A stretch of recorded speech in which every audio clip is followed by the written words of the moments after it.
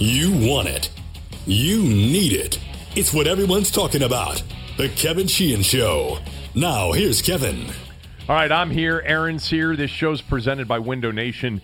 If you're in the market for windows, call 866-90-NATION or go to windownation.com and tell them we told you to call. The best sports week, Aaron, best sports weekend and week of the year is over. And it was highlighted by one of the all-time football games. And I stayed up for the entirety of it. Texas A&M LSU on Saturday night, 7 overtimes, with LSU basically having it taken from them at multiple points during the fourth quarter and during the overtime period.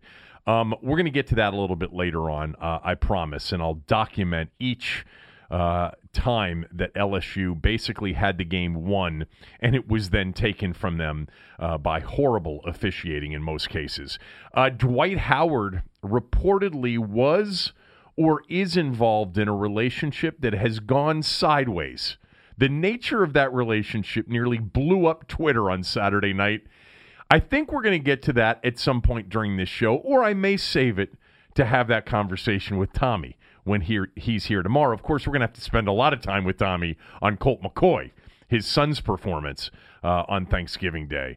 Clinton Portis is going to be with us on the show today. That's coming up in about 15, 20 minutes or so. Last week, Aaron, I barely mentioned that I went 7-1 on last weekend's smell test. My pops always told me, act like you've been there before. Stay humble. Stay humble, especially in that trade. You better stay humble. But really, the reason I didn't mention it much is because we were in a short week, and we had a lot going on last week, and I really never got around to it. Well, this week, we got plenty of time to talk about my smell test from over the weekend. A 13-4 weekend. 10-2 on Saturday. 10-2 on Saturday. Then 3-2 yesterday and last night. Had the Vikings, so I was glad that the Packers kicked that field goal on 4th and 1 late in the game, down 24-14. That's 20-5 over the last 2 weeks. And if you go back to 2 Sundays ago, remember, I was 3-0 that Sunday. So it's 23-5 on the last 28 picks. That's like 82%. I have the Titans going tonight. I took the Titans on Friday's line, +6. That line's now down to 3.5, 4. But that's the way we do it. We do it based on Friday's lines, unless I give it out on a Monday, but I gave it out on a Friday plus the 6. I had the Jets Friday +10. That number went to 13, so it doesn't always work out for me. That could have cost me, but it didn't, actually, because the Patriots won by 14, even though the Jets had a first-and-goal situation at the end to get the backdoor cover and couldn't punch it in. But the smell test is on fire. Interesting that this run started, Aaron, after that disastrous NFL Sunday 3 weeks ago, when many of the Vegas sports books were quoted as saying that they took one of their biggest losses ever on an NFL Sunday. That was the Sunday when Kansas City was a big favorite at Cleveland, or not big enough, and the public was all over Kansas City, and they routed Cleveland. It was the day the Vikings beat the Lions in the Houston-Denver game. Everybody was on Houston, and Denver missed a field goal at the end for the push.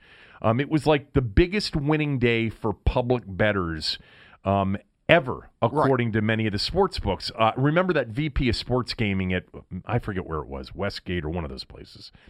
And he said, and this was such a telling quote, after explaining how badly they had been beaten the day before, he said, quote, but we're going to be open tomorrow anyway. Right. If you were wondering. They've had a few good weeks. And how do I know that? Because I've had a few good weeks. That's the way the smell test works. It's essentially, a contrarian, anti-public philosophy. Not completely that, but here's what makes me different than guys that Ted Leonsis believes can completely take down Vegas with analytics and predictive modeling, as if sports betting is like investing in the stock market, which it is not. I know that 23-5 won't continue. I've had some really good years, but never an 82% year. I'm not 82% for the year. I think I'm 56% on the year right now.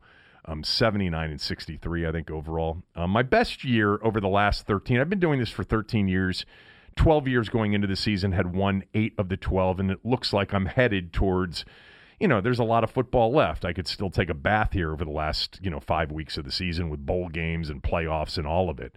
But 9 out of 13, if I end up winning again this year, is pretty good. The worst year I've ever had, somebody asked me that on Twitter last week or the week before, I think it was 48%. And my best year was like 64.5%. I think I went one year. Here's what I know for almost 100% sure. My bookmaker, or the few that I have, because I have a few, they're going to be open tomorrow, all right? And they're going to continue to take my action. And those guys Leonsis believes can beat Vegas with analytics and predictive modeling. My guys would stand in line for their business because they are truly the marks. Truly the marks.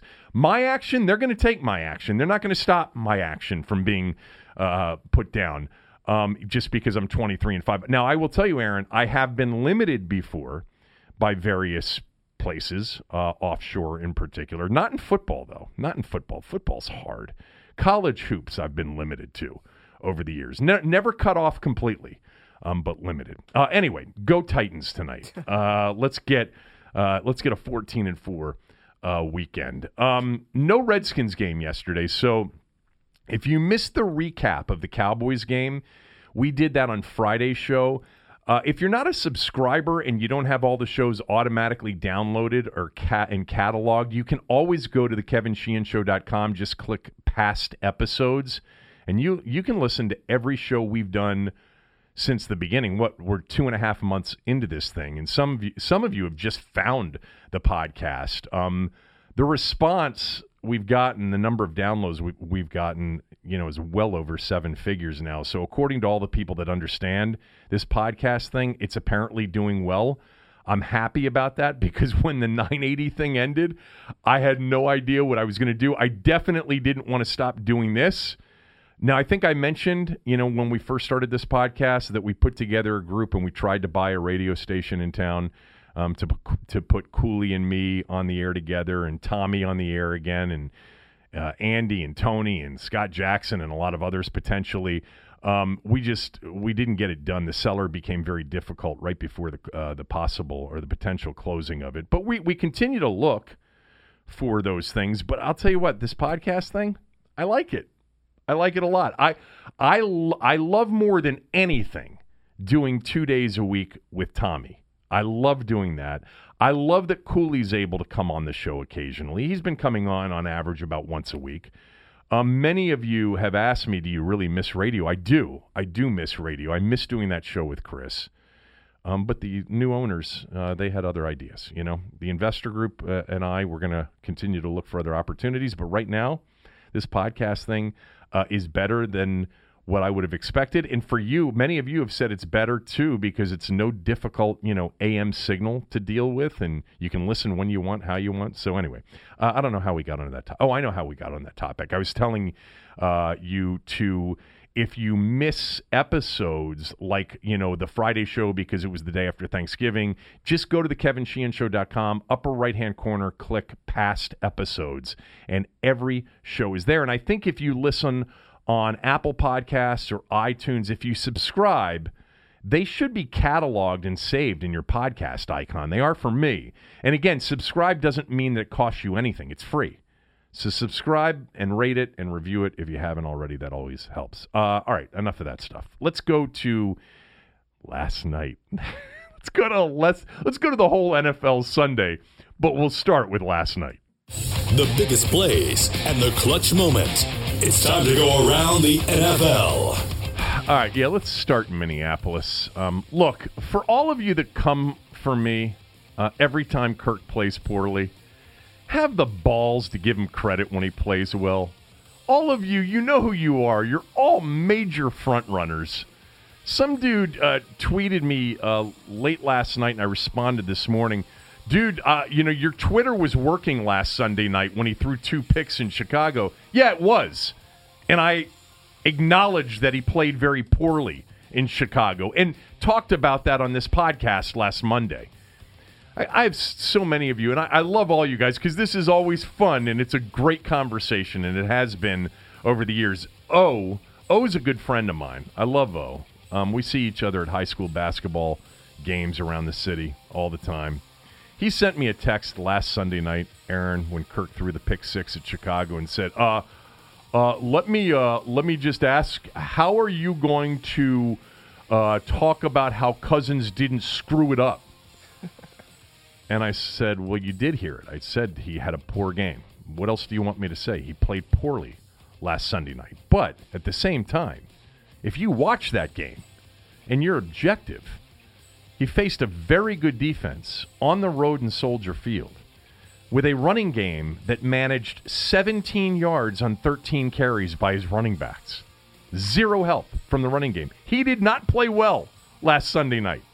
But I promise you, if you're being objective and you know anything about football and you watch that game, almost every quarterback in the league not named Rodgers, Breeze, Brady, I don't know, maybe Mahomes now, they all would have had the same game at Chicago last week. Do you know that Chicago's pass rush last week, they said this on the broadcast last week, and I think they said it in the pregame show last night.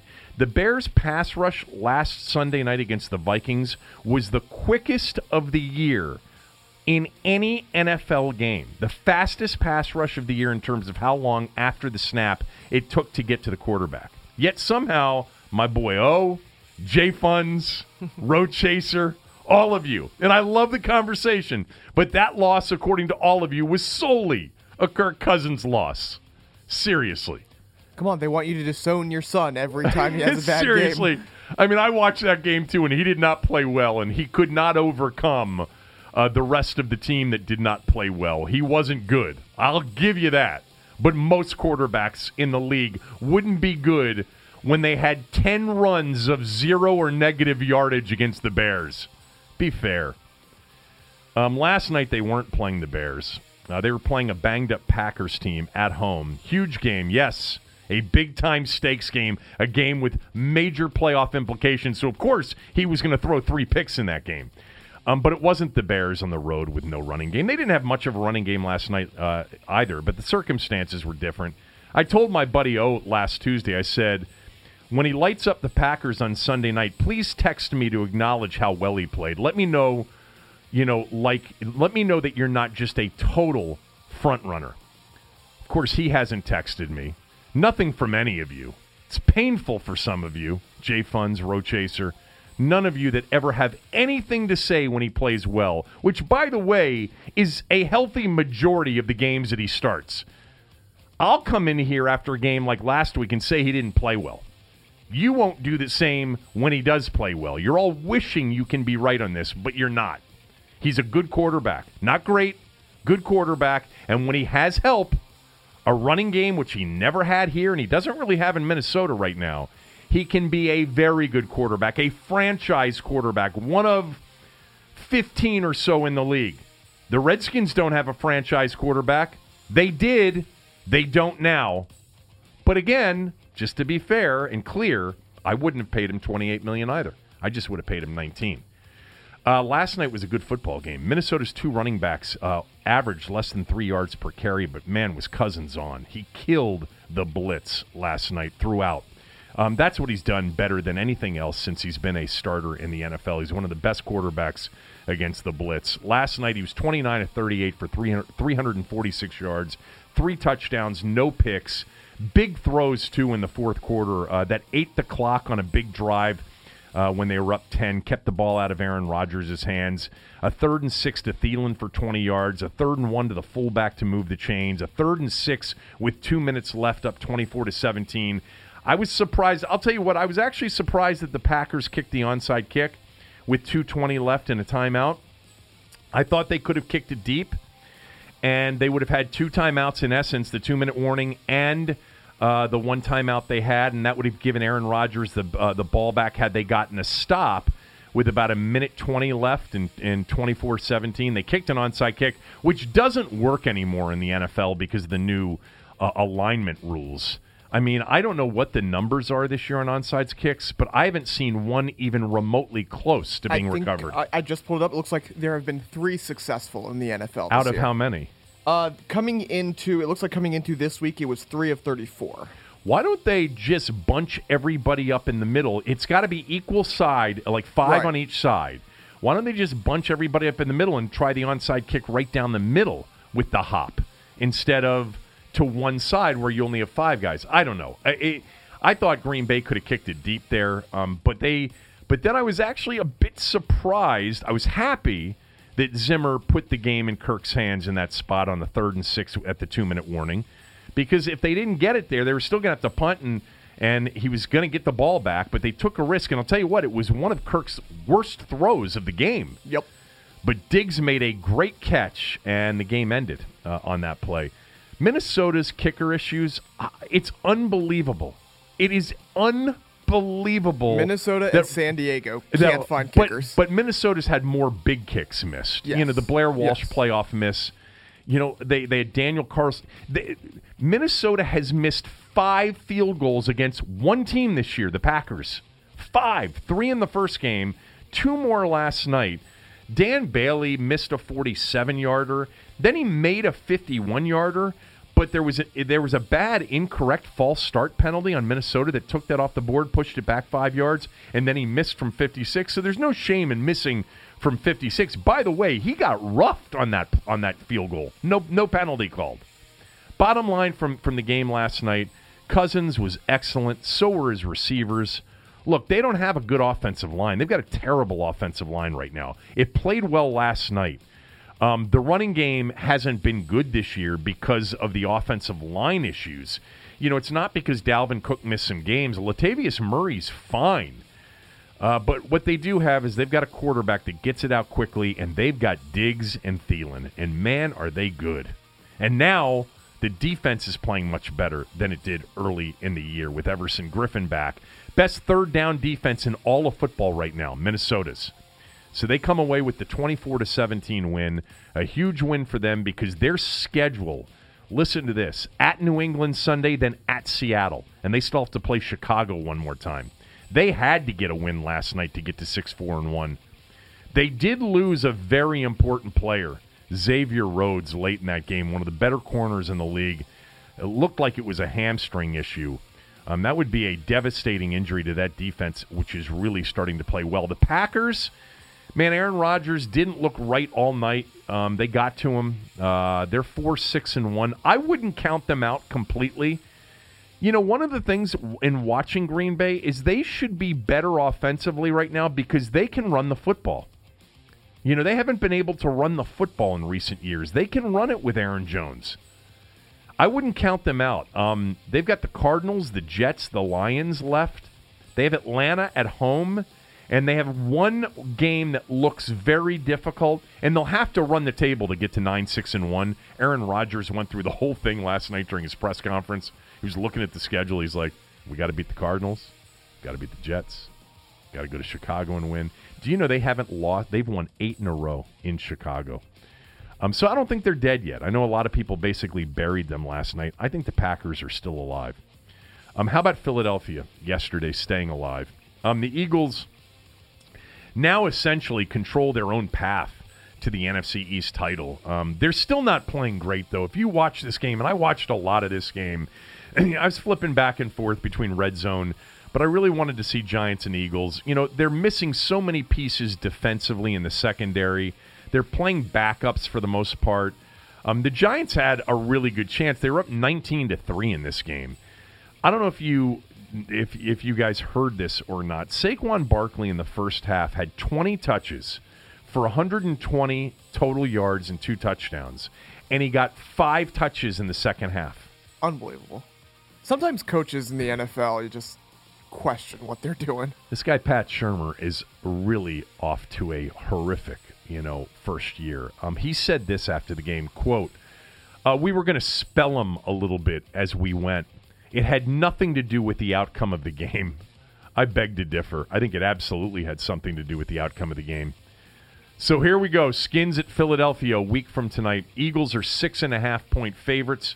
The Eagles are banged up defensively, most of it in their secondary, but, they've given up some yards on the run recently, 6 yards per carry in their last 4 games. So maybe the Redskins can run it Monday night. But then again, the Redskins haven't been able to run the ball against teams that aren't very good at stopping the run, like Atlanta and Tampa. This game is near must for Philly, And we'll know by Monday night where the Cowboys are. They're going to lose to New Orleans. They are 7.5-point underdogs at home Thursday night. There's a decent chance we'll be sitting here late Monday night, a week from today, with 3 teams at 6-6 in the NFC East with 4 to go. I think the Skins have a shot at Philadelphia. I do. The Eagles are not great. It's obvious. I don't believe that they're all of a sudden getting it together now for a big run down the stretch. They were behind in that game 19-3. There was no indication down 19-3 in the first half that the Eagles are like putting together a big late season run. They won the game against the Giants coming from behind when the Giants head coach refused to give the ball or throw the ball to the guy that had carried them to a 16-point lead in the second quarter. How about the Giants, though? 3-8, 6 of their 8 losses this year by a touchdown or less. How about the Panthers and the Seahawks yesterday? Russell Wilson threw a 35-yard touchdown pass to David Moore on a 4th and 3 to tie the game. And then he led a drive that finished with a Janikowski walk-off game-winning field goal from 31 yards out to give Seattle a monster 30-27 win over Carolina, a big win in the NFC wildcard race. The Panthers are reeling, 3 straight losses. Graham Gano missed a 52-yard field goal with 1:40 left in the game. That ended a 41 made field goal stretch for Gano at home. He hadn't missed in his last 41 attempts at home. This game featured one of a group of just budding superstars. Christian McCaffrey is a superstar, man. 237 yards from scrimmage, 17 carries, $125, 11 catches for 112 yards, and 2 more touchdowns. First Carolina player in history to surpass 100 yards in both receiving and rushing in the same game. And then on the other side, it was Russell Wilson, 339 yards passing, 2 touchdown passes. Seattle now has the edge on Carolina for a wild card spot. And Carolina, after being 6-2 and me putting him into my Power 5 rankings and being mocked by Tommy, appropriately so, Carolina's lost 3 in a row. And they lose tiebreakers to a lot of teams, that could be there, tied with them at the end of the year, including the Redskins. The Redskins, as I mentioned on Friday, they're very much in the wild card race, too. So are the Cowboys and so are the Eagles. Like this notion that the NFC East, it's a weak division. It may be, but it still may produce 2 playoff teams. That's not out of the question. The Seahawks, the Carolina Panthers now lose tiebreakers to Seattle and Washington, although they win tiebreakers with Philly and Dallas. How about this for Seattle, though? 6-5. 4 of their final 5 games are at home. 1 road game for the Seahawks down the stretch, and the road game is at San Francisco. And they get the Niners at home, and the Cardinals also at home. Now, they also play Minnesota and Kansas City. Both of those games, however, are in the toughest home environment in football. Seattle's in a really good spot to get to 9, maybe 10 wins. They're a good bet right now for one of the wild cards when we get there. I mean, they can't win the division because the Rams have run away with that. How about a few of the other games real quickly? Pittsburgh-Denver. Oh, my God. I mean, probably one of the games of the day. I mean, that was a smell test pick. Denver was. You can't look. It's really simple. If you looked at that game, Ben Roethlisberger had 452 yards passing in the game. He was 42 of 58. But the Steelers had 4 turnovers and Denver had none. That's it. That's the game right there. And they needed basically all 4 of them to pull it off. Roethlisberger has them at the doorstep late in the game to tie it up. I was actually interested to see if, and I thought I was expecting them to score there. And Tomlin in Pittsburgh, I thought, hell, they might go for 2. But Roethlisberger threw the worst interception I think I've ever seen him throw. It was terrible. He got quick pressure at the 3-yard line, dumped it over the middle, and the defensive tackle dropped back in coverage and picked it off easily. And if he hadn't picked it off, it would have been picked off anyway. Yep. Pittsburgh now they were on this roll, and last week they were down 16-0 at Jacksonville, and then they lose to Denver. They still have the Chargers. That's the Sunday night game. The Chargers in Pittsburgh. They still have to play the Patriots. They still have to play the Saints. That NFC North, which looked 2 weeks ago to be a lock, or even last week to be a lock. Now, Baltimore's got a brutal schedule also. And I don't know what Harbaugh's going to do this week, because Lamar Jackson's been dynamic in so many ways, but also very limited in so many ways. And they were lucky they played the Bengals, who are basically tanking right now, and the Raiders in back-to-back weeks. And now, is Lamar Jackson going to go to Atlanta and Kansas City the next 2 weeks and win one of those two, which is what really Baltimore has to do? Tough decision for Harbaugh. I'm very interested. Lamar Jackson. I'm sorry? I mean, I think there's a big question right now. That's what I'm saying. Yeah. It's a big decision. Harbaugh wouldn't answer it yesterday. They still have road games in Atlanta. Atlanta's 4-7 record. I mean, we know that how capable they are offensively. They've got to play at Arrowhead. They've got to play in Los Angeles against the Chargers. So, theoretically, the division is still alive for Baltimore, but realistically, even though Pittsburgh's got tough games left and they aren't playing as well as they were, I still think that is Pittsburgh's division. Who played well yesterday? I really thought Case Keenum. I don't think the numbers will sort of reflect how good he was in that game, and he hasn't been very good in a lot of these games. He was 15 of 28 for $197, but he really managed the game. And let me just tell you right now, because I should have bought this guy 2 weeks ago in NFL Buy or Sell when I first saw him. Phillip Lindsay, who was an undrafted running back out of Colorado, is going to be an NFL star. His speed, his yards after contact, this dude, how did he not get drafted? 14 carries, 110 yards for Lindsey yesterday against the Steelers. He has become, in recent weeks, the go-to guy for Denver. He's averaging on the season now near 6 yards per carry. He's small, too. If you haven't seen Phillip Lindsay, check him out. And here's the deal in the AFC with Denver, who got to 5-6 with that win. They play the Bengals, the Niners, the Raiders. Now, they play the Browns. That's at home. The Browns aren't easy right now. And then they'll play the Chargers at the end of the year. And the Chargers, at that point, they may already have the wild card locked up, their position locked up. Who knows? Watch out for Denver making a run here late in the AFC.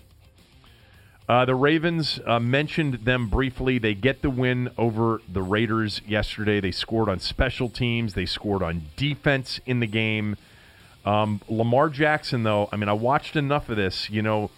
He's certainly not so comfortable yet as a drop-back passer, but he doesn't look like RG3 did at times as a drop-back guy. He looks better to me. I actually think he throws a nice touch ball. Gus Edwards, where the hell did he come from? 118 yards. Jackson also, after going 27 carries a week ago, only carried it 11 times in this game for 71 yards. And the Ravens win 34-17. And again, and I mentioned, they have the Falcons and the Chiefs on the road next 2 weeks. And then they have Tampa at home before they have to play the Chargers on the road. The AFC playoff race is very interesting. There's so many teams in the hunt right now in the AFC. Miami went to Indianapolis. They had a 24-14 fourth quarter lead, and this was a game to really put the Dolphins in contention. This was a game overall that you 2 5-5 teams to stay in contention. Indy's really got a really good track now towards either a division or a wild card spot in the AFC, because they play the Jags, they play the Giants. Now, they also have games against the Texans and Titans, but both of those games are on the road, and they do have the Cowboys now at home. That's going to be a big game for both of those teams. But the win over the Dolphins was an Andrew Luck-led win late, down 24-14, drove them to a field goal, then got it back after a 3-and-out, drove them to a touchdown. to tie the game, and then the final drive got him in field goal range for a walk-off field goal by Vinatieri. So they scored 13 points on their final 3 possessions, and they get the big win over the Dolphins in that game. Luck ended up 30 of 37, 343 yards, 2 interceptions. 2 of them came, I think both of them were at the end of the first half. I like their running back situation. I like Marlon Mack. I like Hines. Hopefully Mack's okay. Yeah, I like Wilkins. They've got a good situation there. And, man, has Eric Ebron found a home in Indianapolis with Andrew Luck after being basically booed out of Detroit, the first-round pick from North Carolina several years back. He had 2 more touchdowns on the year. They've got weapons with Hilton and Ebron. Ryan Grant, I think, if you were wondering, early on in the season, I think he was a real factor for them. But I think recently he's basically been nothing for them. Other games real quickly, if you missed it, Phillip Rivers broke the NFL record, 25 consecutive completions to start the game against the Cardinals. In the AFC, I am rooting for him and the Chargers more than anybody else. He's a Hall of Famer in my eyes, a lock Hall of Famer in my eyes. I'd love to see him get the playoff success to go with it. The Patriots beat the Jets, not overly impressive in that game, but they won the game. And the Browns all of a sudden have put 2 wins back-to-back together. They hammered the Bengals. They were a smell test pick. The Browns were yesterday. They were up 35-7 in that game. And I don't know if you saw this after the game, but Baker Mayfield was asked about Hugh Jackson and what he said. Hugh Jackson searched out Baker Mayfield on the field after the game, and Mayfield basically blew him off and said, you leave here, you tell us we're a family, and you go to Cincinnati, a team we played twice in our division. I don't think either one of them, certainly not from Baker Mayfield's standpoint, I don't think they're having any holiday dinners or hangouts together. But Mayfield, all of a sudden, putting together a decent rookie season, 4 touchdown passes yesterday, no interceptions, a 96.7 QBR in that game, 19 of 26. And then Nick Chubb is outstanding as well. But for Mayfield, all of a sudden, the Browns mathematically, are in the hunt in the AFC. I'm just saying, they are actually in the hunt. But Mayfield now, over the last 2 weeks, 7 touchdowns, no picks, and he's completing like 80% of his passes over the last 2 weeks. Let me look at the Browns' schedule real quickly, because they're 4-6-1. Could they get to 9-6-1? They play at Houston, Carolina at home, at Denver, Cincinnati at Ravens. Is 9-6-1 even going to do it? What'd you say? I don't know if 9-6-1 9-6-1 may do it in the AFC. It could. Yeah, it may. The AFC picture right now, the 2 wild cards are both 6-5. I mean, or the second wild card spot is 6-5, which is Baltimore. The Chargers are at 8-3. So there's going to be a race between Baltimore, Indy, Tennessee. Denver is now alive, at 5-6 for that last wild card position. All right, let's bring in Clinton Portis, who joins us now on the podcast. Clinton has a podcast that you can get anywhere you get a podcast, iTunes, Apple Podcasts, Google Play, Spotify. You can also get it at redskins.com. It's a good listen, talks, all skins, and breaking down games and players and situations. He does it well, and he's going to join us here right now. And there's a lot to talk about. And I actually want to start with sort of the state of the team, because DJ Swearinger had some comments after the game on Thanksgiving Day where he sort of called out some teammates for, taking the loss a bit too lightly. And Charlie Casserly, and I wanted to read this to you. Charlie Casserly, longtime NFL general manager, now Redskins GM, Houston Texans GM, tweeted out the following, Clinton. He said, "Bad move by DJ Swearinger calling out teammates after the game. Never criticize your teammates in public. That is divisive. Just do your job and let coaches do the talking. Corrections should be made in private. You don't see this from the Patriots, and they win more than anybody else." Do you have a problem with DJ Swearinger calling out his teammates or not? I don't. If you're in a locker room full of guys that just get over losses. I mean, we've all heard it the last few weeks where guys just over a loss as soon as it happened. And we know in football, it doesn't happen that quick. Now, you got to have a short memory and be able to move on, but it doesn't happen. As soon as the game is over, you're on to the next opponent, you know. So for me, the only thing I have about that is when you're addressing a teammate, you have to address that teammate. You can't say it as a general statement because some of the guys that are hustling or giving their all begins to question that. You know, you look at Charlie, who's been in a lot of locker rooms, and the Patriots way is totally different from everyone else. And, you know, the Patriots have internal stuff. It just never really leaked to the media. Maybe that's a good job by their media of not causing or stirring anything up. But we know in D.C. that's totally different. So for me, I just feel like DJ should address the player. Hey, say his name, let him know that's who you're talking to. But you can do it behind closed doors or whatnot. You can't leave it on the coaches because obviously these coaches aren't those type of coaches that's in your face or that's willing to call out guys or push guys to the max. You know, these coaches are kind of laid back and cool, and it's like, oh, yeah, I need you to do this. If you do it, cool. If you don't, so be it. But they're not fiery coaches like, oh, you're going to be benched or snatch you out of the game. You know, so it's totally different. I just think DJ should address his teammate. All right, let's just get then to sort of your overall feelings right now about a team that's lost 2 in a row, lost its starting quarterback, is reeling a little bit, has a massive game a week from tonight in Philadelphia as far as playoff implications. What's your confidence level in the Redskins' ability to get it together over these final 5 games and make the postseason? My confidence is tough, man. When you look at this team, you say, well, if they can get to 10-6, they win the division, you know, and it could be won at 9-7. So that means you have one slip up over the next 5 weeks. So to see this team go on a 4-game winning streak, it's tough, you know, and you want to believe in the team. You want to cheer for the team. You want to root for the team. You want to see them pull it off. But with the injuries at all your key positions, and every week you lose guys, you lose players, the attitude of the team, like you got to have that hunger. You got to have that killer instinct when you're 2 games up. You're 2 games up, and they fought, but you come up short. And that's like the story. You know, you go to Dallas, you get Houston.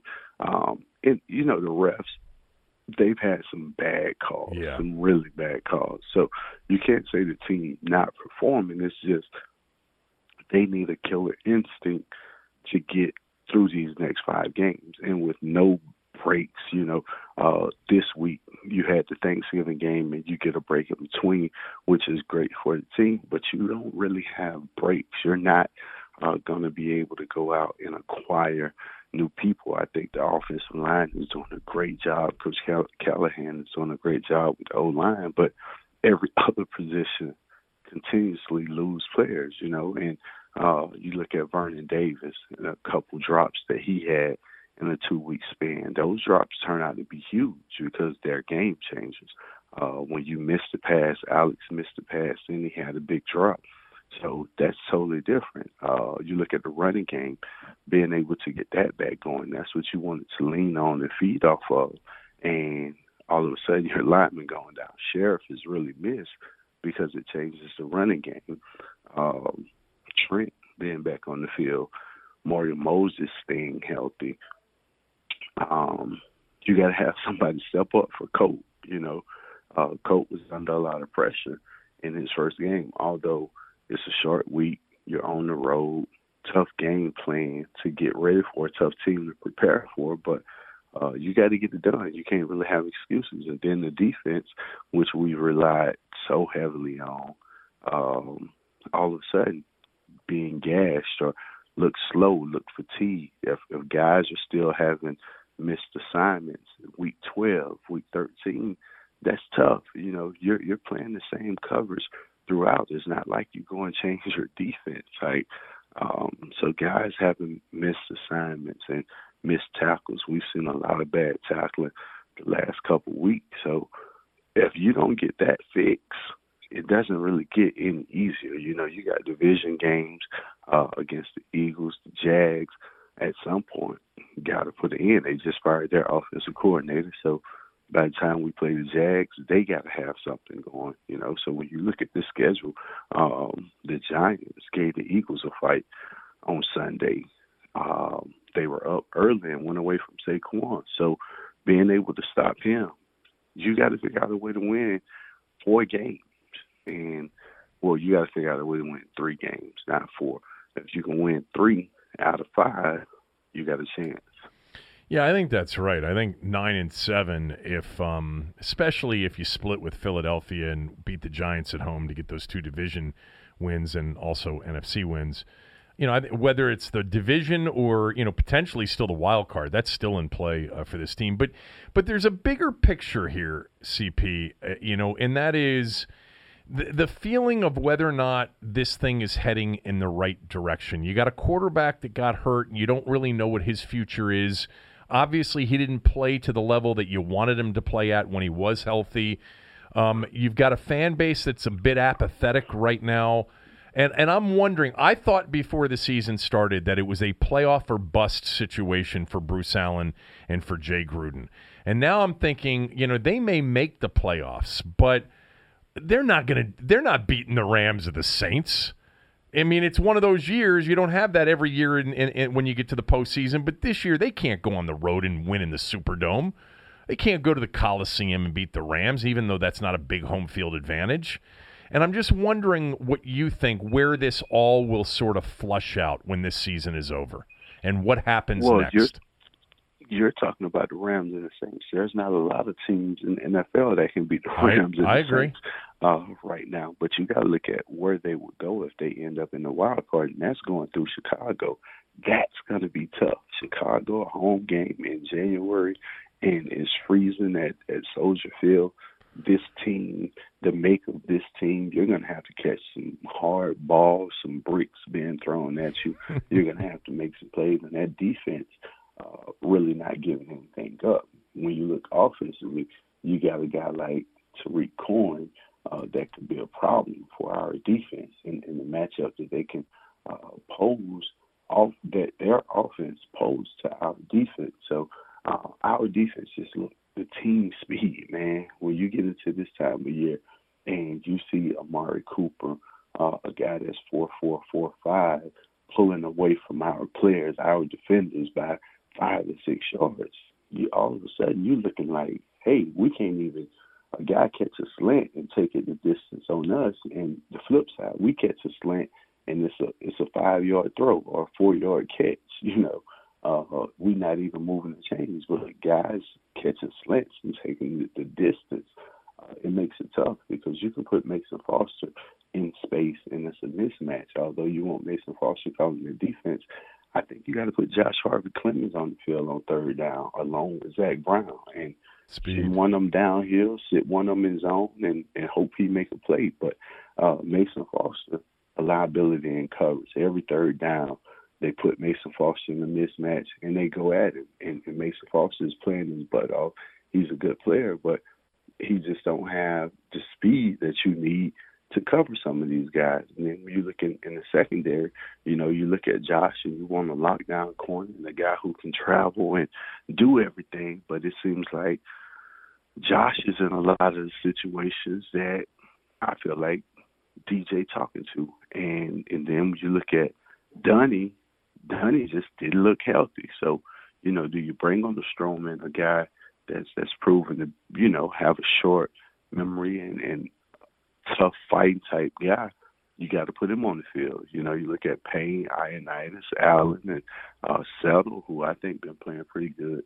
When he gets a chance, you need these guys. You need everybody to step up. Preston Smith and Kerrigan all of a sudden coming alive and making plays, but is it enough? You know, at this time, you need some turnovers for touchdowns. You need to create some short fields. What Colt will you get? You know, you can't have 3 turnovers, and that's what Alex was doing a great job at. AP, you got to get AP involved in the game. Chris Thompson, when we see him again, that's your spark, that's your playmaker, and he's unavailable.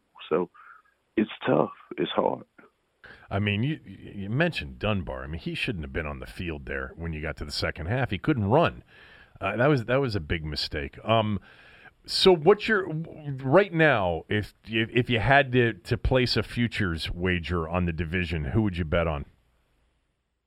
Well, I mean, the Cowboys are trending up. You know, you look at that, and now you go back and you think about when we had to root for the Cowboys and hoping they beat the Eagles because we can take care of the Cowboys. That might have been a bad decision. You know, the Eagles really just didn't look good. I think the Giants gave that game away by taking Saquon out. They went away from Saquon, who was having a dominant first half, one of the best first halves of all time, and all of a sudden, I think you give him 2 or 3 touches out of the backfield. The man had 11 carries for 100 yards. Are you kidding me?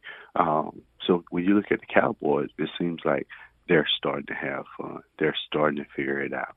You got Zeke, you got Amari, and you got Dak, who's gaining confidence week in, week out.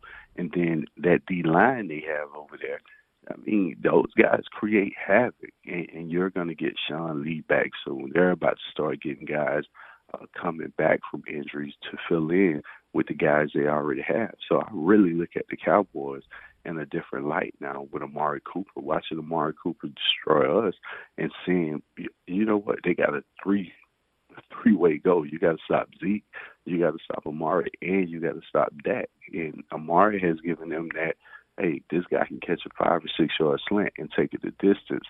Let's get him the ball early instead of trying to develop plays downfield. He's running routes great.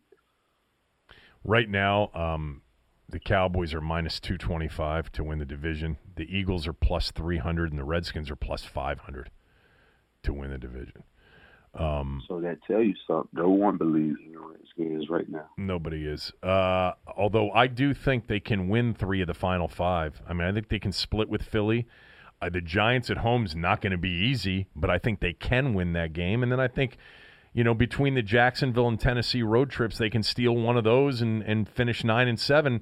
And they, you know, they win tiebreakers over Carolina in head-to-head wild card race. I mean, they'd still have a shot at the wild card. The NFC's, you know, everybody's talking about how bad the NFC East is, and it's not a great division, but you could still potentially get 2 playoff teams out of it. Yeah, but you get into a wild card situation. Oh, I know. I'm not saying it's going to lead to anything. I'm with you on that.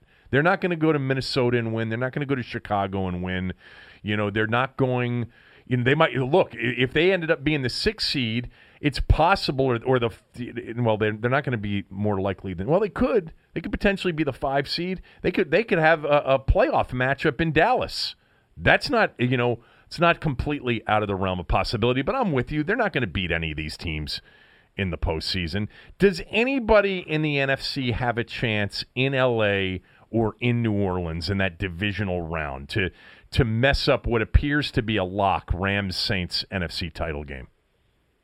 Well, I mean, if any team has a chance, it would be Minnesota. You know, looking at Minnesota and them getting Dalvin Cook back, starting to get guys back, starting to look like the defense that they had last year. So that would help. But can Minnesota score enough points to beat the Rams or New Orleans? I don't think so. Defensively, that's the only team that I would say have a shot. And the Bears, you know, if you had to go through Chicago, that defense is really good, and they create havoc for any quarterback. It's just offensively, you know, for them, they're not they put up some points and they have some playmakers, but they're going to have to travel. If a team had to come through Chicago, I would think it would be tough. But being that they're going to have to go to the Dome or go to L.A., I don't see them winning that. Yeah, Minnesota's better defensively since they got Griffin back, but if they lost Xavier Rhodes last night, that hurts. They can't run the football, though. Their offensive line is terrible. It's not good enough right now. They got Kirk and they got Diggs and they got Thielen, and that's the only way they've moved the football this year. So to your point, they don't have enough offensively to go into New Orleans or L.A. because they already went to L.A. and they put up 500 yards and 31 points, and it wasn't enough. So yeah, and I mean, that's what make it tough. When you look at those two teams, it's just like the AFC, teams, who would you root for in the AFC? Kansas City. Kansas City has a problem. New England is always active. But the way the Chargers are playing, it's hard to root against the Chargers, and especially Kansas City and the Chargers. That's a divisional game. That would be their third matchup. That game could go anyway. So if you can get to Kansas City, Kansas City and the Chargers, that's a tough matchup, and if these teams were to face off, Kansas City and New Orleans, or Kansas City and the Rams, or San Diego, it's a it's a high scoring game.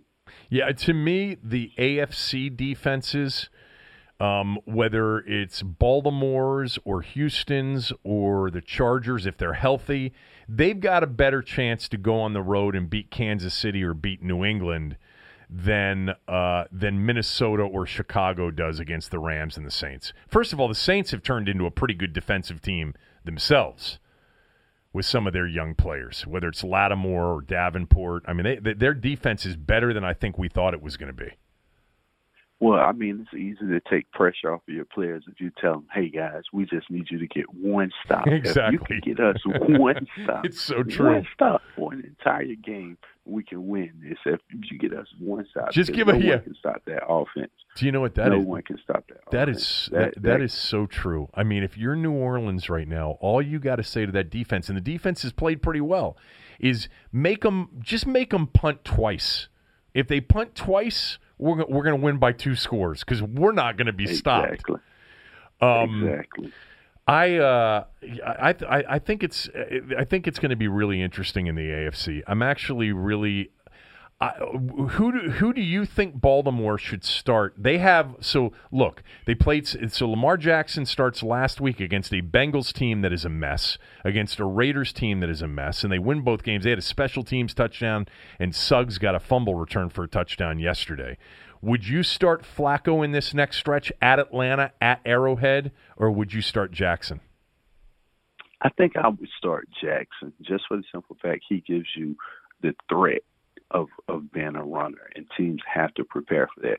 So you've seen with Jackson, just due to his athletic ability, that if he could go out and have 2 turnovers, and you all can, like the Ravens, can still win. Whereas with Flacco, if he has 2 turnovers, it put the Ravens in a bad position. But with Jackson, with his scrambling ability, being able to run, also being able to throw, gaining confidence, and making plays downfield, he gives you that big play ability that Flacco doesn't give you. And if you could just hit, even for the Ravens, they only got to score 3 touchdowns, and that defense is going to stop somebody. They're coming. So I like Jackson option. You look at Flacco, and if it's a hip, everyone knows a hip, you're not mobile. Yeah. I could come to your aim. It kind of changes your game plan. Whereas with Jackson, your playbook wide open.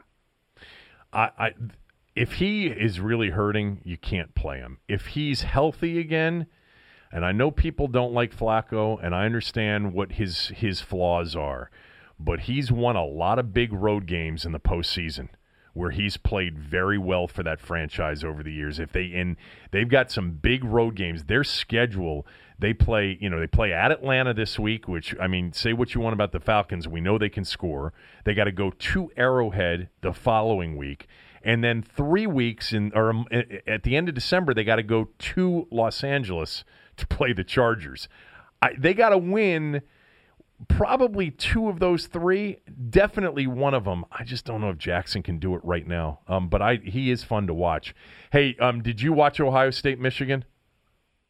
Yeah, I watched Ohio State, Michigan. Ohio State thumped Michigan. And I really thought Michigan would come out and win that game. Me too. And the way you've seen Ohio State wide receivers attack Michigan DBs, it exposed Michigan because their DBs are slow. They're holding. On every play, they're holding. They're pulling or locking arms. And Ohio State wide receivers just wanted it more. When you look at Ohio State that struggled the week before against Maryland, gave up all kind of running lanes, they were coming downhill, hitting Michigan. They weren't intimidated by Michigan. They got the quarterback rattled early, and he was just off target. So when you look at Ohio State, they're gaining momentum, and it was just that we're going to have a good game. We're going to put together a complete game, and it came at the perfect time. It came at the perfect time. Couldn't come at a better time. It was their best game of the year, and I'm with you. I thought Michigan's defense was good. I thought they finally had a bit of a playmaker, a quarterback. I thought they could run the ball against Ohio State, and I thought they were going to go into Columbus and win. The question now is, if Bama beats Georgia, you think they will, right? Yeah, I think they will. But if it go the other way, it's hard to keep Bama out. You know, you look at this makeup with Notre Dame and Clemson. What's 1, 2, 3? It's Clemson, Bama, Notre Clemson, Dame. Notre Dame right now, and Georgia will be 4, but obviously they play Bama on Saturday. Yeah, so it's kind of tough to screw Georgia, win or lose, and it's tough to screw Alabama and Clemson. So if one of these teams were to slip up, it's hard to say, well, you know what, let's take them out when they've been so consistent all season long. And who do you put in? You know, who skyrockets Ohio up? State sitting there. Ohio State and Oklahoma are sitting there right now waiting to take one of those spots if there are upsets this weekend. But I'm sort of Oklahoma defense is horrible. So bad, man. Like Oklahoma defense, it's kind of like I would give them the same speech that I give the Saints defense. Hey guys, if y'all can go out and get 2 stops, we can win this game. I just need y'all to make 2 plays in this entire game, and I will blitz you every down. Other than that, just give me two stops. After we get 2 stops, I'll blitz every down. That defense is really bad, but offensively, they score when they get ready. Yeah, I mean, I think that I think it's the worst defense, Power 5 defense I've seen in a long, long time. They don't even look interested in playing defense. And Ohio State's been pretty bad defensively all year long as well until Sunday. I'm sort of with you. I think if Alabama loses a Saturday, I don't know how you keep them out. And so that would mean Alabama, Clemson, Notre Dame, Georgia. I don't know how you put Oklahoma in over Alabama or Ohio State in over Alabama if Bama loses to Georgia. Now, if they got blown out and they got exposed somehow, like we haven't seen anybody else expose them, maybe we would have a different feeling. But, I mean, Oklahoma plays Texas. Ohio State plays Northwestern. Bama's got Georgia in the SEC title game. If they lose, they're still in. Some people think if Georgia loses a close game to Bama, they should be in over Oklahoma and Ohio State. I don't personally think that would happen, but I'll tell you what, Clinton, I think Georgia's better than Oklahoma and Ohio State. I think LSU's better than Oklahoma and Ohio State, but they obviously don't have a shot after they lost that 7 overtime game. What else you got going on? Look at LSU. Just chilling, man, enjoying sports just like you. You look at LSU. LSU let a huge game slip away 7 overtime, 74-72. That's like impossible, the highest scoring game that I've seen. You know, 74-72. It's the highest scoring game ever. That's crazy. But you know what? That's what they want. They've taken defenses out of games with all these targeting and personal fouls, and you can't hit somebody. A lot of the players run up to the pile and kind of stop, and then you have someone break away, and it's like, oh, well, he could have made that tackle. Well, he could have got kicked out of the game at the same time. There's right. So much thinking in football. Even when you look at around the NFL, it's the same way. You know, you look at the Skins against the Cowboys, 3 guys around and nobody hits, and then all of a sudden, he scoots for 90 yards. You know, when you look at plays like that, man, it just comes from everyone thinking about the penalty, or you overrun plays and you let the quarterback, you can't hit the quarterback. You know, you look at Dak, the play that Dak made where he running through our lineman. You know, it's like, oh, well, okay, he got him down. I'm not going to jump on the pile. Oh, no, he let him go. Now here I come, and I missed the tackle. It's hard. And he throws the ball into the end zone. Yeah, it's really hard for defenses. You can say, well, no one is playing defense anymore. but the defense got so much thinking to do in the midst of a play, trying to stay on the field, trying not to get fined, trying not to get kicked out of the game. College and NFL, it's just totally different. You look at how everything is set up for the offense to go out and be spectacular, and the defense just got to kind of hope, you know what, if we can hold them to 30, we can win. Well, the good news is the last few years in the postseason, NFL postseason, I think they've let them play a little bit. I hope they do the same thing when we get to January. 26 Minutes with Clinton Portis. That's the name of his podcast. You can listen to it wherever you get podcasts, and you can go to redskins.com and listen to it as well. I appreciate the time, as always. I'll see you later this week. All right, man. No problem. Catch you later. Okay, Window Nation, 321. All right, let me tell you about Window Nation. They enjoy this podcast. Harley, Aaron, Eric listen all the time. Eric went down for the game Thanksgiving Day in Dallas. If you've been thinking about new windows, I promise you, as someone who has had Window Nation install windows in my home, you can't go wrong by giving them a call.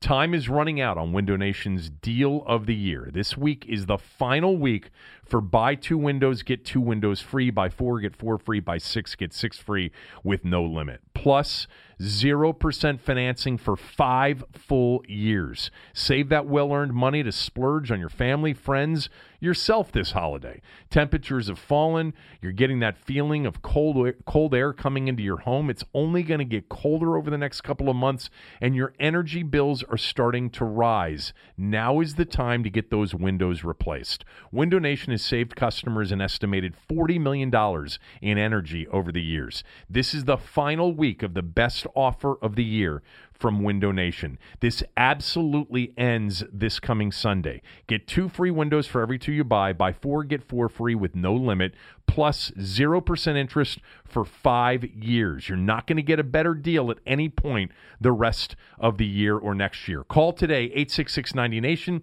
Save thousands on your windows and your energy bills. Use for holiday shopping this season. Save today, save tomorrow, save forever. Call 866-90-NATION or visit windownation.com and tell them I told you to call. All right, a couple of quick thoughts just on the Skins from the other day. First of all, I mentioned the other day that it's been 26 seasons since we did that. The Redskins, right now, they will enter December with a share of the lead in the NFC East. They have only had the share or the outright lead entering December now 3 times. This is the 3rd time in the last 27 seasons. I said 26 on Friday. It's 27 seasons. Assuming it does happen, Thursday could give the Cowboys the outright lead. That is the 30th. That's true. That, you know what? That is a fair point because they're playing but if they lose, Thursday, then the Redskins have the outright lead. Yeah, and they're going to lose. Right. So there you go.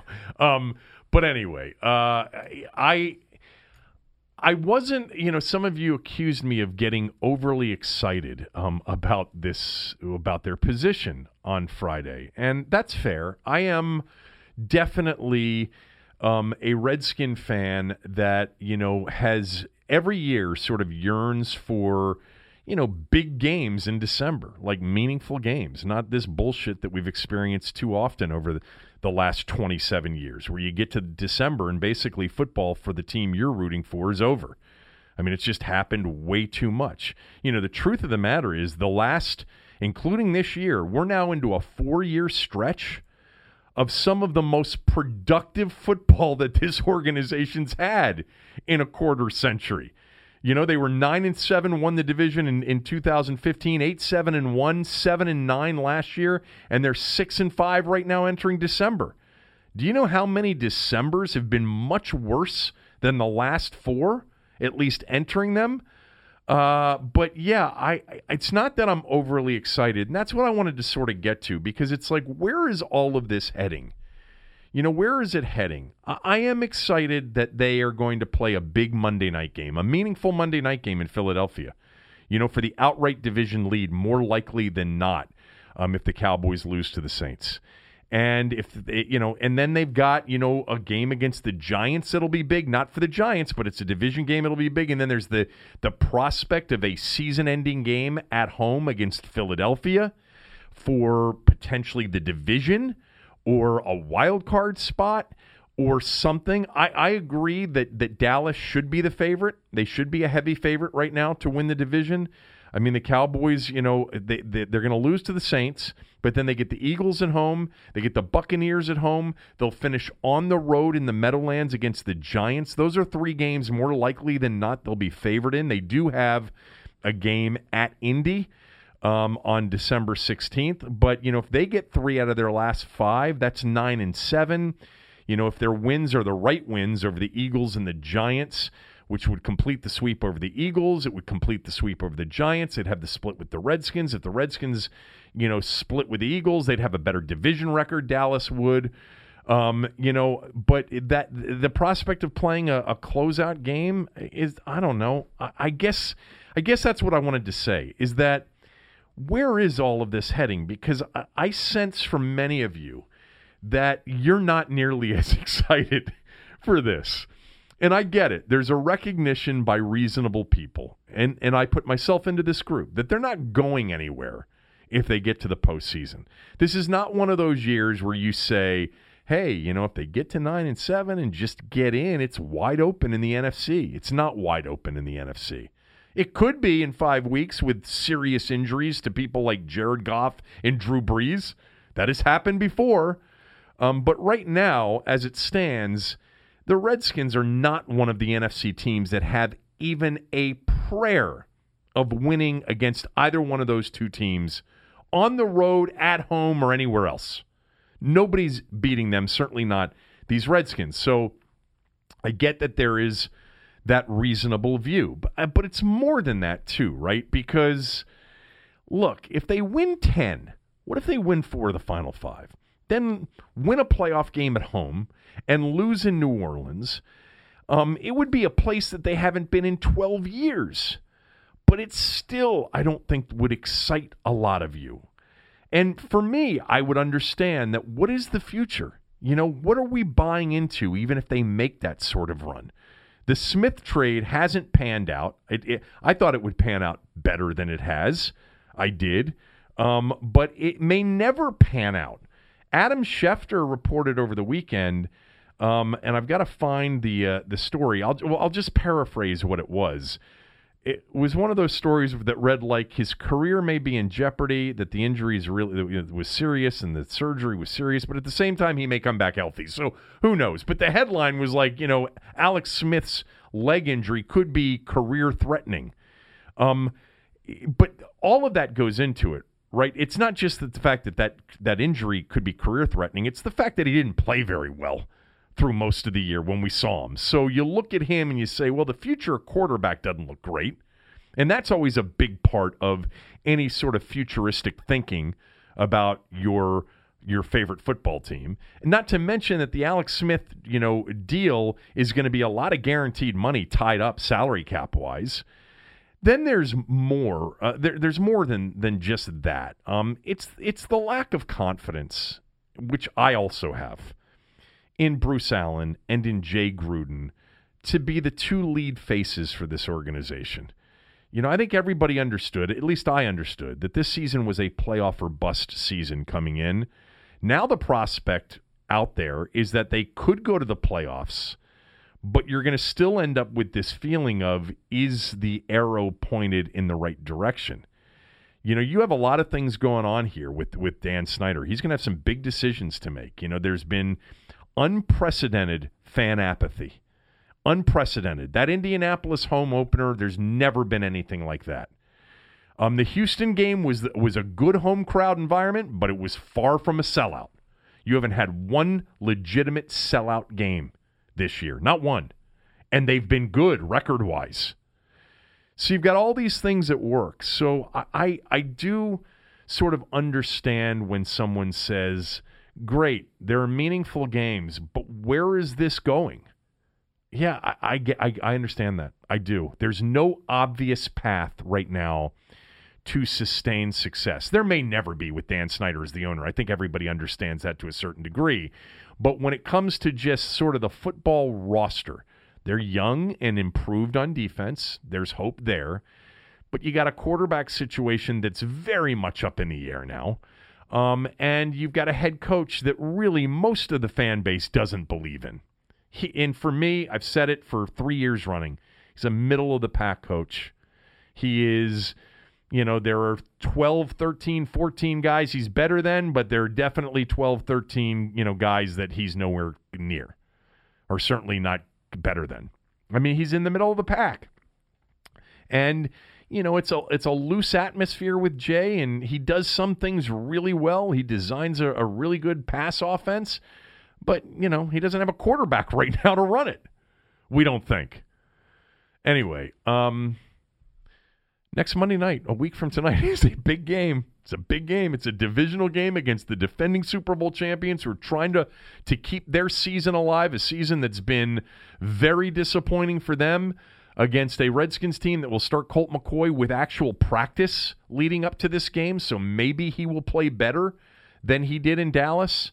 I can tell you this, he can't turn the ball over 3 times. If he does, they're going to get whooped badly. Okay, let me tell you about Farish Chrysler Dodge Jeep in Fairfax, Virginia. Ralph Perkins, Kevin Farish, they're the best. They understand their customers better than any dealership in town. I promise you that if you give them a chance, they will not disappoint. So if you're thinking about something new, considering something new, for yourself or for somebody else or as a holiday gift, that would be nice. Give Farish a chance. Their sales team experienced, one of the most experienced sales teams in the area. Most of their salespeople have been there for 20 years. Their service department is the best. You can find out all you need to know right now at farishcars.com.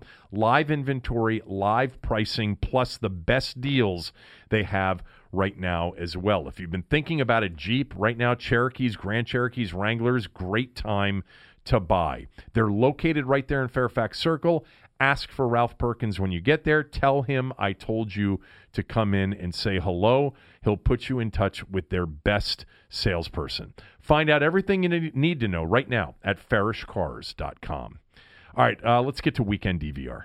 Did you have a busy weekend? Don't worry, we've got you covered. It's time for Weekend DVR. All right, a couple of these things that we've already touched on, or I did with Clinton. The Ohio State-Michigan game. I mean, I didn't see that coming. I didn't. I thought Michigan's defense was legit.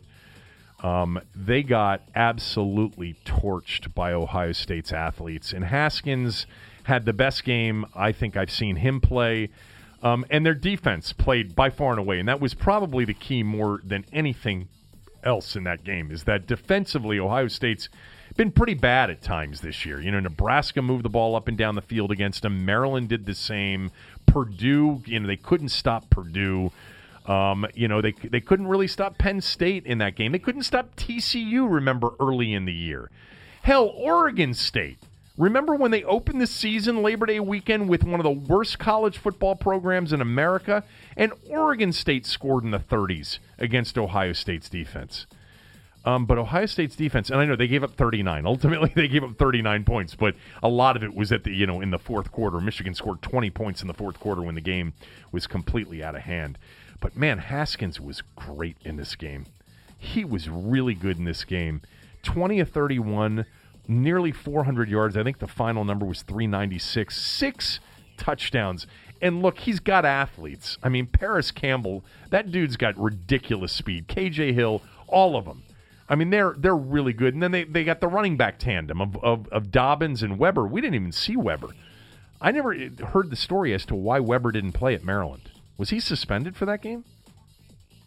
But Michigan couldn't do anything in this game. That's not true. They got back into the game right before the end of the first half. It was 24-19 at halftime.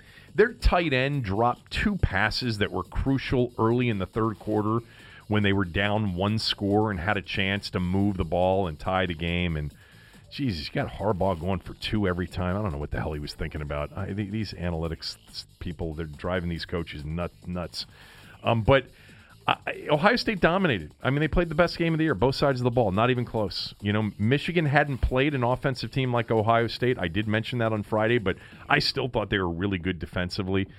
A couple of other things. Did you see Urban Meyer, Aaron, on the sideline? He picked up a 15-yard penalty early for arguing. You know, he's got this cyst thing on his brain, and it's benign, but it's a condition that causes him severe headaches when he gets very stressed. And there have been a couple of times in recent weeks where he's been bent over on the sideline. Oh, yeah. The entire game against Maryland. It's like the Roy Williams situation for North Carolina. We've seen Roy. He apparently gets dizzy spells, stress-related dizzy spells, and he'll go down on one knee on the sideline, and you're like, good God, are you going to live? Urban Meyer, I mean, he looks like a guy that is about to bust. But his team was really, really good. There's one thing he did. I can't stand these coaches when they have a quarterback that is absolutely killing it, and they get into a first and goal situation, and they put the backup quarterback in for some special red zone package. And this number 18, the quarterback for Ohio State, they went first and goal to a field goal attempt. I'm like, why would you do that? Game was still competitive first half. Haskins just moved you down the field. I think sometimes these college coaches, they promise some of these recruits playing time as freshmen, and it's like, oh, we'll work some packages up for you your freshman year. No, you're playing Michigan. You don't put number 18 into the game on first and goal from the 3. They got nothing and had to kick a field goal. Auburn, Alabama. That game was a game at halftime. It was a legit game. It wasn't a game as it turned out. They won 52-21. It was 17-14 at halftime. And I want to point out one situation from that game because it gets to the CBS broadcast crew. I love Brad Nessler, and I loved Vern, who did the CBS SEC games for years. I just cannot listen to Gary Danielson anymore. You know, I mentioned during the LSU game when they had Devin White out and suspended for the first half how he was talking in this very submissive way about just get to halftime, so you can get Devin White back. Don't do anything crazy. Don't take any chances. You just got to get there down 10. Well, he did the same thing with Auburn at the end of the first half. They get the ball back. They've got momentum. They had blocked a punt, scored a touchdown on a halfback, on a trick play to get it to 17-14. Then they hold Bama at a 3-and-out, get the punt back, and they've got it 1st and 10 at their own 30 with 1:20 left. And Gary Danielson starts talking about, don't do anything, run the clock out, take some knees, and get to the halftime. I mean, it's 17-14. Wouldn't you take that before the game started? You can't play that way against Bama. Are you kidding me? I mean, you talk about submissive and soft. And guess what? Gus Malzahn basically ran the clock out at the end of the half. And many of you, I tweeted something, and many of you didn't get what I was saying. It was more of a direct criticism of Danielson and Malzahn, Gus Malzahn to a certain extent. And they said, well, what's the difference? Bama won the game 52-21. The difference is they could have potentially had the lead or been tied at the half. They actually had some momentum there at the end of the first half. They were playing good defense. Bama punted, I think, 3 times in the first half. When has that happened? I cannot stand. I love Brad Nessler. I hope that CBS replaces Danielson next year. I mean, no wonder he was such a bad NFL quarterback. I mean, he plays not to lose more than anybody I've ever heard broadcast a game in terms of the way he calls a game. Bama won easily. 52-21, they dominated the second half. And they're a 13.5-point favorite over Georgia in the SEC title game. I thought it was going to be more. I think Georgia's going to be a smell test pick. I can't guarantee that. Look, Bama is... In recent weeks, what you've seen is if you are physical and you are tricky a little bit in the run game, you can actually run it a little bit. Auburn did in the first half with that guy Whitlow, who looks like a pro to me. And, if you're physical with them, if you've got a defense like Georgia does, like Mississippi State does, like Auburn does, you can bang them up a little bit. they weren't dominant offensively in that game until, some of the turnovers started to come. Anyway, 13.5 in the SEC title game. Notre Dame SC was a smell test pick. I really like JT Daniels. I think he's going to be a pro quarterback one day, SC's freshman quarterback. He missed a couple games because he was injured. You can see some baller in him, and they've got talent. They're going to replace Clay Helton. I don't know who's going to get that job. I saw Kevin Sumlin's name floated. Are you kidding me? Why would SC want Sumlin? And then the other part of that, why would Chris Peterson leave Washington for Southern Cal? I saw that too. Washington's a pretty good job with a crazy home field advantage and very rabid fan base too. Why would he want to be in L.A.? And of course, it's money. Dino Babers, that's a guy they should want, the Syracuse coach. But anyway, Notre Dame came back. They showed some resolve there. They won the game. They're going to be in the playoff. They finished the regular season unbeaten. They were down 10-0 in that game. There were other opportunities for SC to score, and they just couldn't get over the hump like they haven't been able to all year long. And then there was one of the craziest games in NFL history. It was not a game that had any playoff implications, Texas A&M and LSU. It was a game, I talked a little bit about this game on Friday because A&M was a 3-point favorite, and I thought somebody had tweeted me, A&M's going to be in your smell test, and I said, you know what?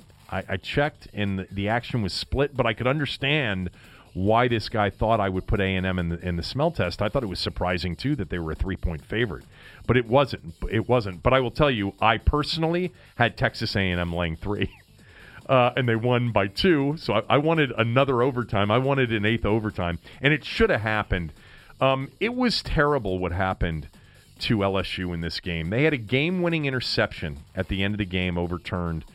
They gave Ed Ogeron the Gatorade bath on the sideline. Game was over. Interception by Delpit, their safety, who's going to be in the NFL, and the quarterback had taken a snap and had put a knee down, so that got overturned.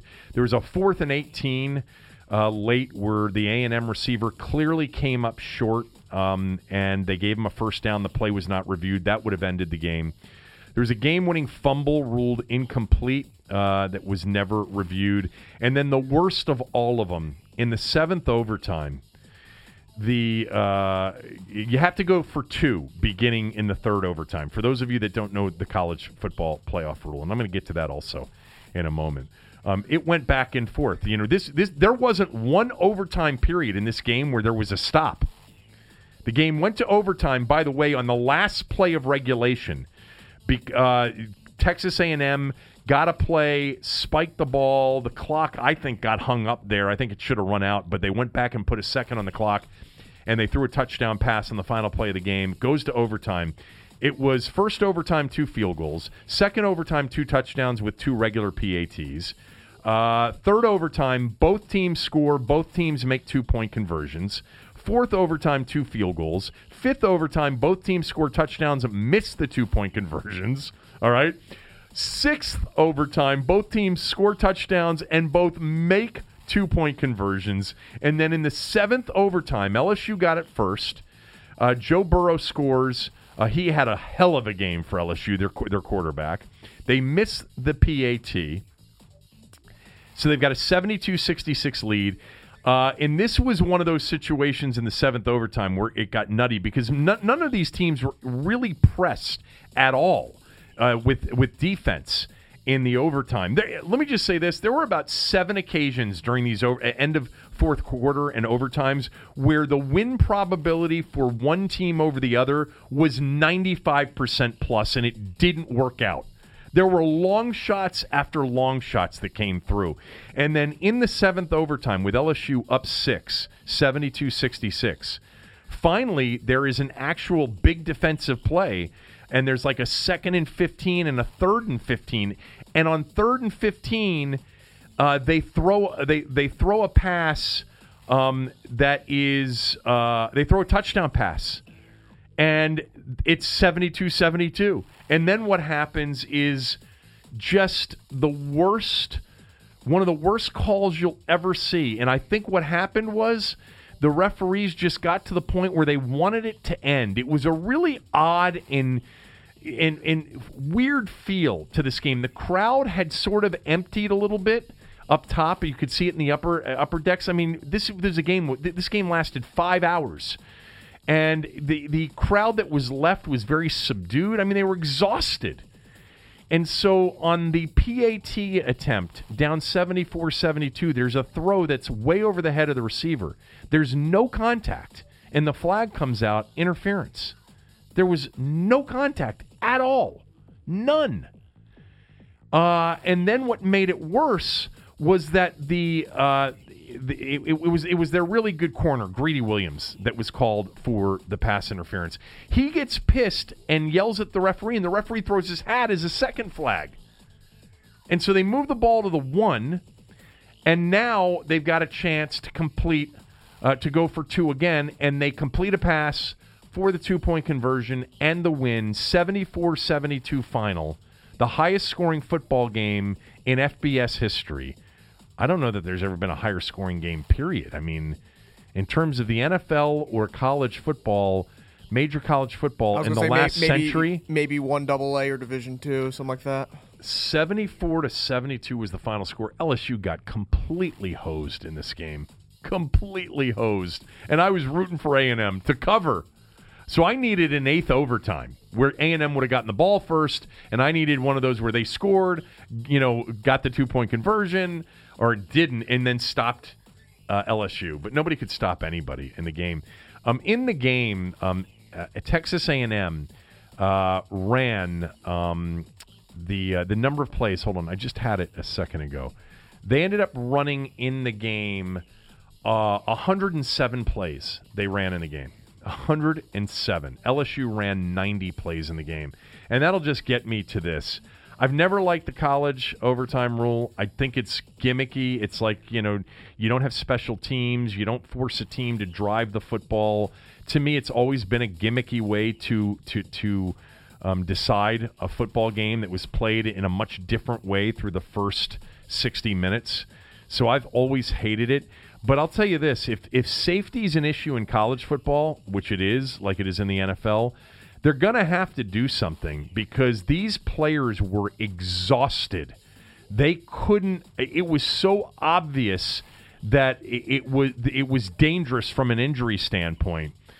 I don't know how they would decide it other than – I mean, personally, I would love to just see the recent NFL rule at 15 minutes. Each team gets a shot unless you score a touchdown on the opening drive. And in college football, that may be, you may want to give each team a chance even if there is a touchdown scored on the opening drive. But I want to see real football played. I want to see special teams played.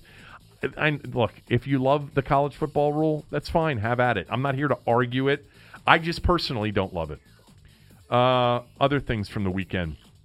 I did pay for Tiger Phil on Friday. Did he get a refund? Yeah, apparently everybody's going to get a refund. I don't know how that works, how they're going to give everybody a refund because I guess they had technical glitches, and in some areas of the country, people got it for free. How are they going to pay Phil his $9 million? The advertising money, perhaps. I mean, Capital One was a big sponsor of the thing. Let me just say this. It wasn't that good. It just wasn't that good. I felt like it was just so... it was strange because at the beginning of the broadcast, they're showing the course, which is a spectacular course. I have not played Shadow Creek. I know people that have out in Vegas, and they say it's spectacular. But they kept talking about how the 17th, the par 3 17th, is the signature hole, and I'm thinking, well, they may not get to the 17th. This is match play. They knew they were getting to the 17th. And the 17th provided the most drama, which couldn't have been fixed because Tiger chipped in from off the green to basically push it to an 18th and final hole. Of course, it wasn't the final hole because they went to one playoff hole after the other. It was finally decided on the 22nd hole with Mickelson winning, and that's because they were giving each other like 4 and 5 foot putts, which was just the whole thing just... let me just say this. I'll never buy it again. And they're talking about, the next one's going to be Justin Thomas and Jordan Spieth. I guarantee you I'm not paying for that.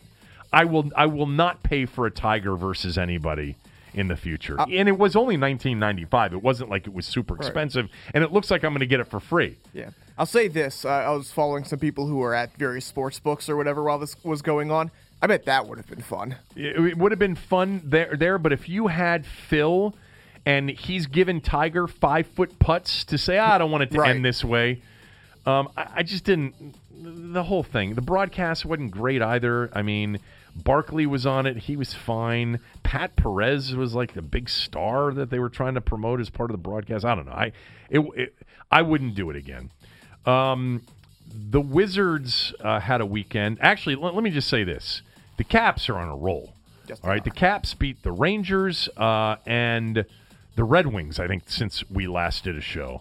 They were behind in that Rangers game, and they rolled back in the third period to win that game 5-3. So they just went from being next to last in the Metropolitan to they're now in first in the Metropolitan. So good weekend for them. I paid more attention, as I normally do, to the Wizards, who really sort of laid an egg on Friday night against Toronto. Okay, I mean, but Wall was just a turnover machine. It was painful to watch him on Friday night. And they played Toronto. Okay, they played Toronto, and Kawhi Leonard went for like 27 and 10 and had a bunch of steals and was really good in the game. And then they came back against a Pelicans team without Anthony Davis playing, all right, and beat the Pelicans 124-114. And in that particular game, again, no Anthony Davis playing, all right. That's a rather big deal. They really won it in the fourth quarter. And I'll tell you who I did not like him in Los Angeles, but Austin Rivers can play. Like, he can really play, and he is a point guard that can create his own offense. John can, too, to a certain degree, but he can't rely on his jump shot. Austin Rivers can. Rivers was really good in the game. I don't know how many points he ended up with, but he was knocking down shots left and right. He got to the rim a couple times and finished in that game. And the Wizards beat the Pelicans. They're 7-12, and they play the Rockets tonight. So James Harden's in town if you want to go watch him. I'll save the Dwight Howard stuff for Tommy tomorrow. Oh, I did want to mention, Maryland had a game on Friday night against Marshall, who was undefeated. They were a tournament team last year, and they won a game in the tournament. They beat West Virginia in the tournament last year to get to that first weekend. And they've got most of their players back. They're predicted to do very well in their league. Maryland beat them 104-67, and at one point in the second half, they were up 50 on Marshall. They had 90 points, Maryland did, and there were still 6.5 minutes left in the game. And then they went with, a bunch of substitutions. I think they could have scored 115, 120 if they had wanted to. It was the most points scored in the Turgeon era. That's really 104 is the most in the Turgeon era? Yes. I actually can believe that. They have a huge game. I'm assuming, Aaron, they're going to be ranked today. It'll be close. It'll be very close. I think they're going to be 25 or 26. I saw one person publish their ballot, wasn't on there. So it'll be right there. Obviously, they haven't really – it depends how you view that win. Was it just them beating a subpar team, or was it them beating a decent team? All right. Gonzaga, I think – well, I don't know if they're going to leapfrog Kansas, because Kansas came back and beat Tennessee in overtime, and Tennessee's a fifth-ranked team in the country. Tennessee blew a lead in that game. But Maryland's got Virginia in the ACC Big Ten on Wednesday night at Xfinity. I'll be there. Looking forward to it. I think I'm going to go with Scott. I think that's what I'm going to do. And the reason I'll probably do that is because his seats are always really good. They give me good seats if I ask, but they give him the best seats, which is what they should do. But I'm looking forward to that. I mean, that's Maryland played a team that played them in man-to-man essentially for the first time this year, and you saw Bruno Fernando, who is really, really growing. I mean, for all of you guys that say, oh, Turgeon doesn't develop players, Bruno Fernando's gotten a lot better since he got here. A lot better. And they do have guys that can shoot, even though it didn't look like that in the first few games. It'll be interesting. I mean, a big test. And then they open up Big Ten play this coming weekend, right? They have Penn State, and then they go on the road against Purdue, I think, the following week. So some big tests coming up for Maryland, who is undefeated, and we'll find out later on today whether or not they are ranked. I did want to mention one other thing real quickly, too. I keep saying one other thing. What does it take for a roughing the punter call?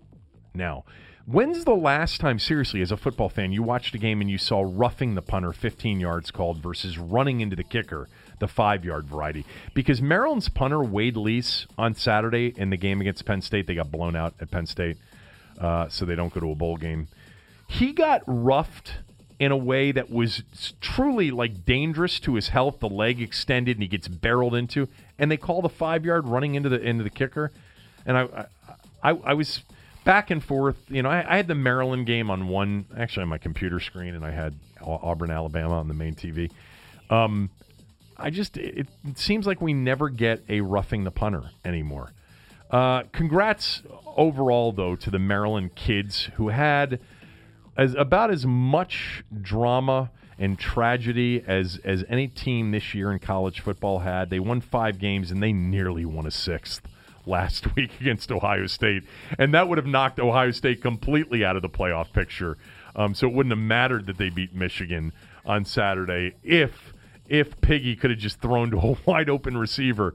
But I give those kids and I give Matt Canada a lot of credit because they were a competitive outfit this year, and it didn't look like at the beginning of the year with everything that was going on that they had a chance to win 5 or 6 games. They didn't get to 6 and bowl eligibility. You know, the bowl situation is interesting.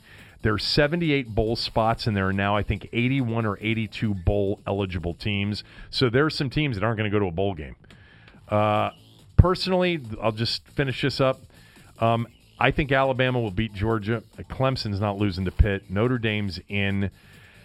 And I think Ohio State with a win over Northwestern is going to be the 4th team. I think the win over Michigan was so impressive, and if they follow that up with another impressive win over Northwestern, even though it's not a great team they're going to beat, I think Ohio State's going to be the 4th team. Unless Georgia loses like some controversial game, Pitt's not beating Clemson.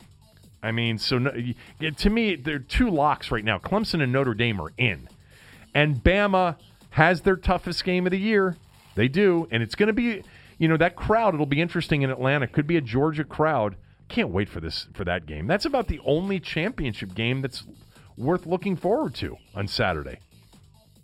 All right. Thanks to Clinton Portis for joining us on the show. Thanks to Aaron for producing the show. Tommy's with me tomorrow. Lots to get to, including the Colt McCoy performance. I know he will want to weigh in on that, and maybe we'll get to the Dwight Howard stuff as well. Have a great day.